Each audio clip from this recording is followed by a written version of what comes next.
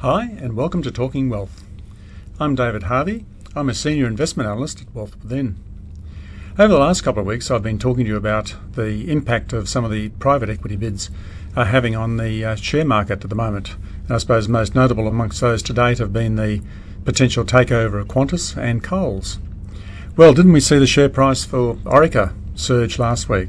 It went up by nearly 23% in one day.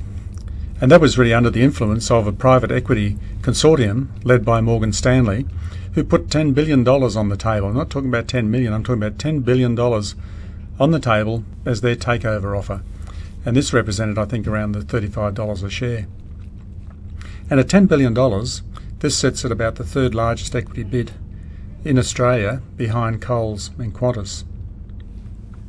I think something that was quite notable about this bid put forward by Morgan Stanley, from their point of view, is that it was incredibly well timed, because the other most likely bidder for Orica is Wesfarmers. And where do you think Wesfarmers is right now? It's well and truly distracted by the Coles bid, isn't it? So that's incredibly good timing by Morgan Stanley, don't you think? I suppose one thing about Orica, as being a little bit different to Coles, is that Orica is a very well managed, has prominent position in the explosives industry, and I suppose they're really riding on the back of the mining boom at the moment worldwide, and doing very, very well out of that, and into chemicals. And of course, from what I can gather, they're under no real pressure to sell. And this, of course, I think is a little bit different to Coles. I suppose their management has been struggling to return value to the company.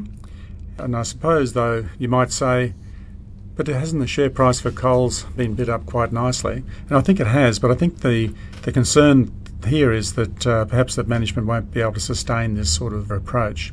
Whereas with Orica, it's got very, very good management and a very good business model. At the moment, Orica has been planning for a possible split of the explosives and the chemicals businesses. I suppose the other thing too that in contrast to Coles, and that is that as soon as Coles got its first bid, what it did then was to say, well, thanks very much, Wesfarmers, but what we're going to do, we're just going to open the door, we're going to open a formal bidding process and work out then who is going to buy us out.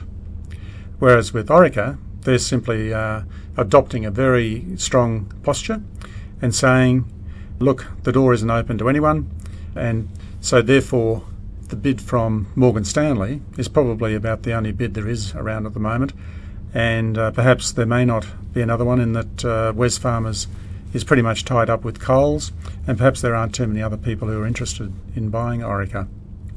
But nonetheless, this puts the pressure right back on Morgan Stanley, and what they've got to do now is to say, do we withdraw from the bid, or is it that we have to put a bigger bid on the table? From what I can gather in the papers, it seems that there is some talk that Morgan Stanley might come back with, say, another 10%. When you say that quickly, it doesn't sound very much, does it? But 10% really means an extra $1 billion. That's a lot of hurt, isn't it? But anyway, this is the sort of money that the private equity funds seem to be marshalling at the moment. They seem to have records amount of cash. And in some ways, perhaps they're being just a little bit more liberal with their valuations than they have been in the past, and this, I guess, is driven by the fierce competition that there is to find prudently valued large cap businesses.